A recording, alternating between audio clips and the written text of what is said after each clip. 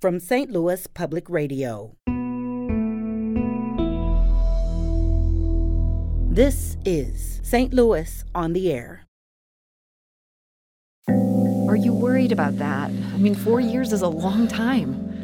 Yeah, obviously we are. We're worried about his health. I mean, in this process, he's been hospitalized, and we're fortunate he can get medical care because of us. When he sees us, he's happy, so we're encouraged by that. But as far as him understanding what's happening, I don't think so. Yeah, maybe it's better that way. I do think so, yes. We weren't really prepared for that when we started this process. We don't see things like that here in the United States. Supposedly, there was a change in law in the Democratic Republic of Congo in 2016. They're acting like an adversary that these families have to overcome. I'm Sarah Fenske.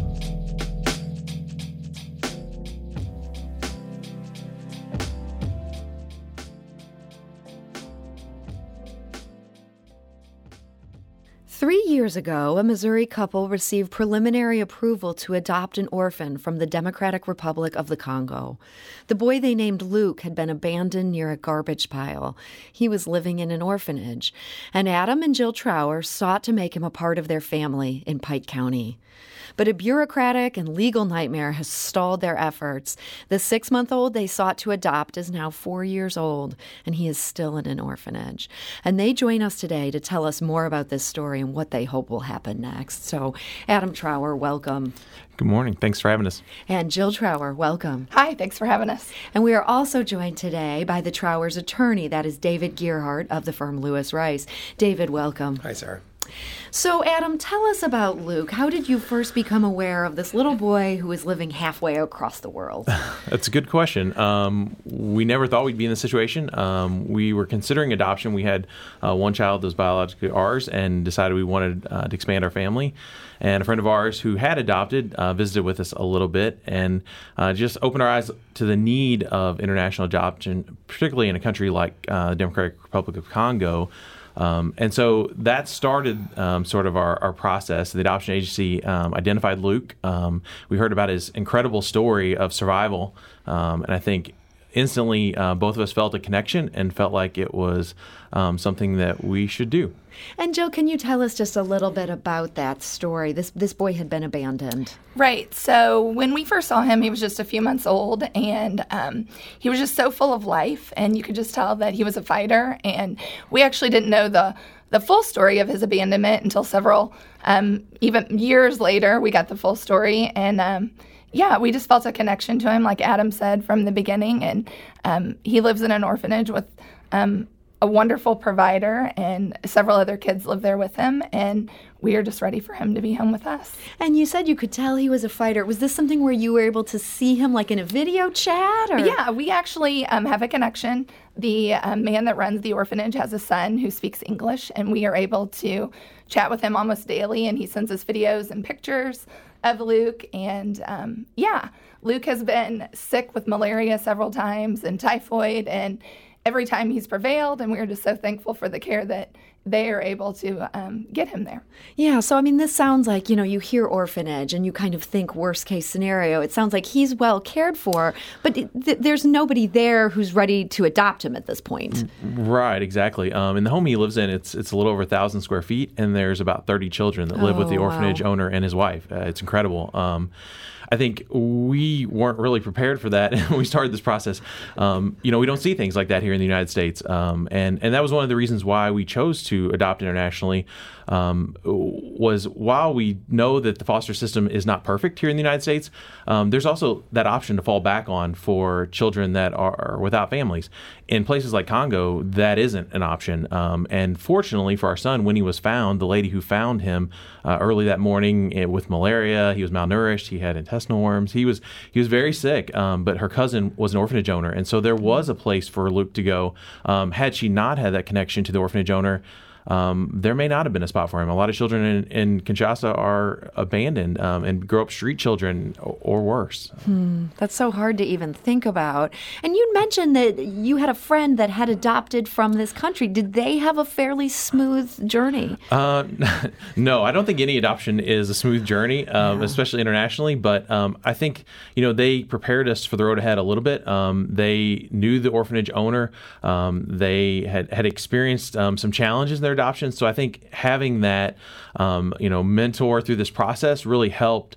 And that was the defining moment for me was when the husband said, here in the U.S. we have these other options. In places like Congo, there isn't. And so I think for us that instantly decide we need to do this for this child. And Luke has become part of our family, even though we've never met him. So this sounds like such a win-win, but David, this has not been that simple. Walk us through how this works legally. I mean, back in 2019, it sounds like there was sign-off by both governments. Well, what happened at that point, and where did things go awry? Yeah, there's two main stages to the international adoption process. One is a suitability determination made by our government about the family. Are they a good family to adopt this child? And the Trauers easily passed that. And they were then specifically told in that approval, you can proceed with your adoption in the DRC. And so that's the Democratic Republic of Congo. Yes. And that was stage one. And then the second stage is to determine whether or not the child is actually an orphan, to make sure that they weren't bought or something like that. There wasn't corruption in the child's being turned over to an American family. And as part of that, they're issued their visa. And that's where the process is stalled. So for years, our government would approve visas for children being adopted from the DRC. Supposedly, there was a change in law in the Democratic Republic of Congo in 2016. Yet our government kept approving visas for years and years and years. The Trauers knew these families. They talked to them as part of listservs and Facebook groups and stuff. Yeah. And our government kept saying, we're going to be adjudicating it. It was horribly delayed. And then after all this time, our government finally said, no, we're not going to let this adoption go forward by issuing a visa. They now say that the DRC's law has changed and such adoptions aren't allowed, despite the fact that courts in the DRC keep approving these adoptions for the families. And under DRC law, the courts are the final arbiters of adoptions, just like they are in the United States. Yeah. Courts grant adoptions here. So there is not a court in the DRC that is trying to stop this or saying there's some reason they don't want this child to come to Missouri. There's nothing like that going on. Nothing, not that we're aware of, and nothing's been pointed to us by our government. Mm-hmm. And whereas international adoptions are supposed to be given a priority in our immigration system, our government's supposed to be our partner. They're acting like an adversary that these families have to overcome. David, do you have any sense of what's driving that for the U.S.? I mean, is this just somebody saying, well, we have to follow the rules, or is there more to this? We're trying to figure that out. Yeah. So far, we've been told basically our government made a mistake for the last 5 years in approving hundreds of other adoptions from this country. And while these families relied on those approvals and invested their emotional and financial means to make this happen, our government's basically saying, like, oops, our bad, but we're trying to fix that now, so we need to all of a sudden follow these supposed DRC laws that even their courts are not saying are an issue to these adoptions. Yeah, I mean, this is so frustrating. And the U.S. is now saying this change happened back in 2016. It was 3 years later that you got these approvals. I mean, this just must feel like you're in the middle of a Kafka-esque situation here. Yeah, it's we went into this process thinking that the real challenge would be on the international side, that we would have trouble with the courts there, that we would have, just the process would be slow and delayed. And it was at times. There was an election during the middle of our adoption that they cut off internet connection for a month, so we had no knowledge of what was going on there. But we never anticipated that our government would be actively working against us. We really didn't know during that entire wait what was going on. We were told our case was under review constantly for 2.5 years. Ugh. We really didn't know until the last few months during this lawsuit that they provided their certified record that showed that really not much at all was going on during that entire time. They talked to 2 government officials. They never once talked to, us as a family. They never talked to the orphanage owner. They never talked to the lady who found our son. There didn't seem to be much interest in really getting to the bottom of the facts. And so it is frustrating that you went in this process thinking they would at least give you a fair shot based on the facts. And it turns out that wasn't the case at all. Yeah. So, David, these facts that Adam is referring to here, these have only come to light because you guys proactively filed a lawsuit. This was against basically the federal government of the U.S.? That's right. We had to sue our immigration agency as well as the Department of State. And they turned over their supposed evidence that they relied on in denying the case. And what that record of evidence, it was a couple hundred pages long of internal communications and articles and stuff. And it actually showed one of our governmental agencies, the Department of State, lying to the immigration agency. They had actually spoken to a DRC official who said the Trowers adoption judgment is valid and enforceable. But when our Department of State reported that to our immigration agency, they hid that fact from them. And I don't know we don't know, again, yet why. We're going to try to seek to find out why as part of this lawsuit. What was the motivation? Was it just Department of State saying we screwed up, we're just trying to hide it more? Or is there something more nefarious going on? Is there some political reason we want to deal this way with the DRC government? We don't know yet. Yeah. But so you're using this lawsuit to try to get some answers. That lawsuit continues. Yes. It's ongoing right now. So, Jill, this is very frustrating to hear about, and Yes. I'm sure living this has been even more frustrating. Luke is now 4 years old. Right. I mean, had you known when you got into this process that you'd still be working on this 3.5 years after you first met this little kid, do you think you would have even gone down this road? Oh, I think absolutely. I think any challenge could arise with even your biological kids, and you wouldn't just abandon, taking care of them in any ways. And to us, Luke is our son. And You feel that even though you've never met him? Absolutely, yes. Yeah. Do you feel that same thing? You just feel so invested in this little guy. Oh yeah, absolutely. We get the pictures and videos, and we feel such a connection. Jill mentioned Joseph. We've been so grateful for him in this process. I talk to him probably more than a lot of my friends that are around here. We talk about just the differences in our countries. We talk about the weather. We talk about normal things. But very much so, Luke is our son. So there have been so many studies that have been done that point to the fact that kids need a mom and a dad, that kids don't do well in orphanage settings. Mm-hmm. Are you worried about that? I mean, 4 years is a long time. Yeah, obviously we are. We're worried about his health. I mean, in this process, he's been hospitalized, and we're fortunate he can get medical care because of us, that he's had malaria 4 times and been hospitalized. But I do think that we can never underestimate the fighting spirit and what he's been through in his life. Sometimes the people who go through challenges become exceptional. And I think that Luke has shown that he has a spirit that has risen above so much already in his life that, we have faith that that'll continue.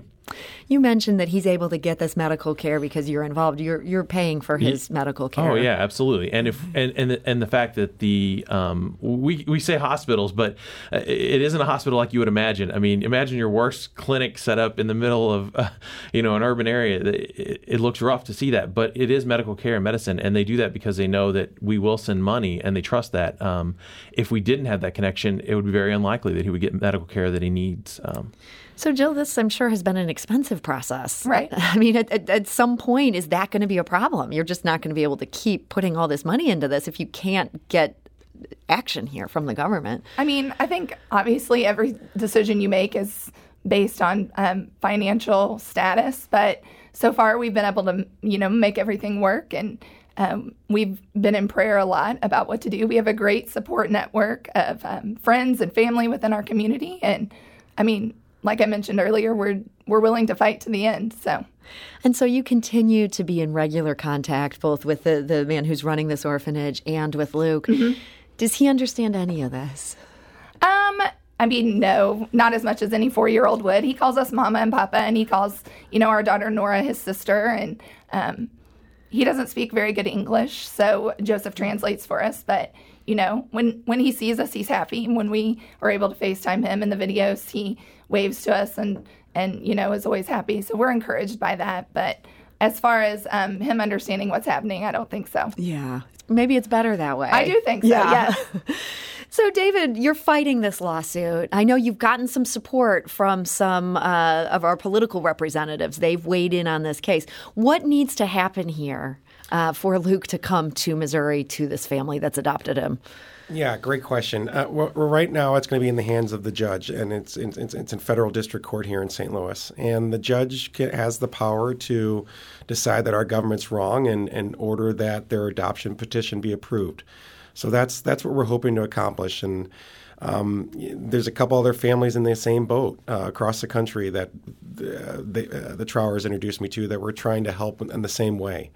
And hopefully, once that happens, then, at some point there's going to be an article or story about them meeting Luke at the airport finally, and the pictures will be of them hugging each other, and we're all going to cry. Yeah. Boy, I hope I get to tell that story. I feel like that would be so great. In the meantime, as you're fighting, as this makes its way through the court, Adam, what keeps you going in this? I think a lot of people who know me would say stubbornness. Comes in handy. Yes. I tend to be a pretty persistent person. I think ultimately we feel like it's absolutely in the right and that Luke hasn't done anything wrong in this process.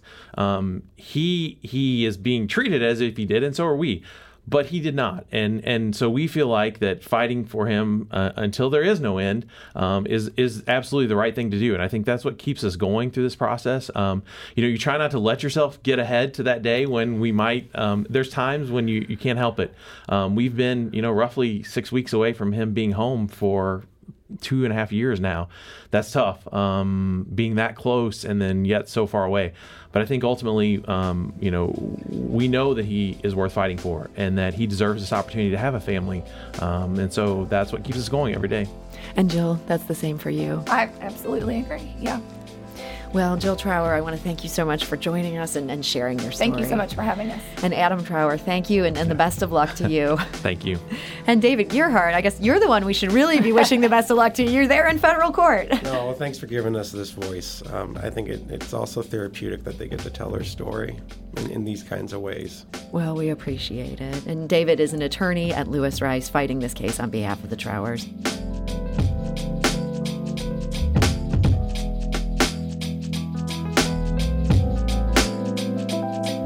This episode was produced by Danny Wissentowski with audio engineering by Aaron Dorr. Our production intern is Avery Rogers. This podcast was mixed and edited by Aaron. Our executive producer is Alex Ware.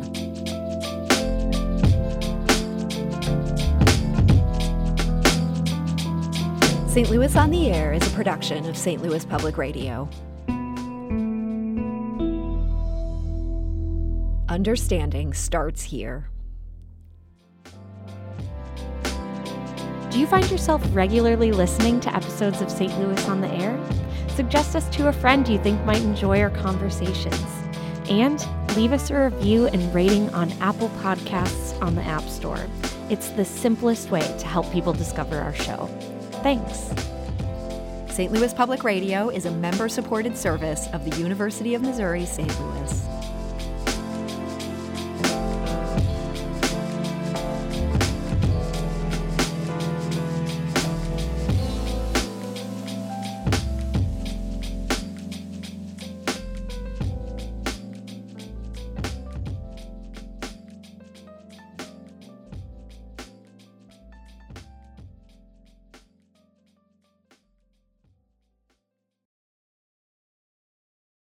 Support comes from the Missouri Forest Products Association. Missouri produces wood pallets, railroad ties, white oak barrels, hardwood floors, and more. Details on the variety of products made in the state are at choosewood.com.